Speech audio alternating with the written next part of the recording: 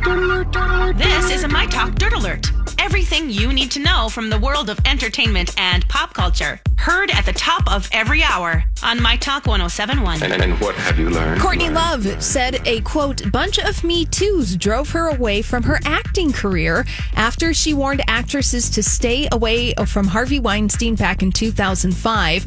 This is all posted on Courtney Love's Instagram account. Now, she didn't delve into the specific incidents which led to her decision, but she did say that she didn't want to act after experiencing all of this. And she did mention in this Instagram post that Sharon Stone lent her an outfit for the Golden Globes, that she felt very glamorous in it, and that she does miss acting, but she doesn't really feel like she wants to do it again. All right. Yeah.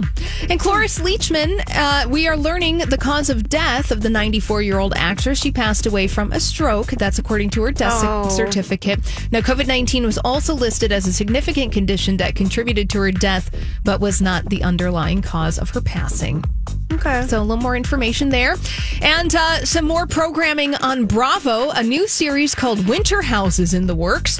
And after the success of The Real Housewives of Salt Lake City. Well, this actually is going to combine members from Summer House and Southern Charm and have those people living together in a winter lodge in Stowe, Vermont. I love it. So it's going to be filming in the upcoming weeks, and more cast members could be added. But right now, Summer House's Kyle Cook, Amanda Bartula, Paige, Lindsay, and Sierra have been confirmed. Southern Charm's Craig Conover and Austin Kroll are going to be living in the ski house.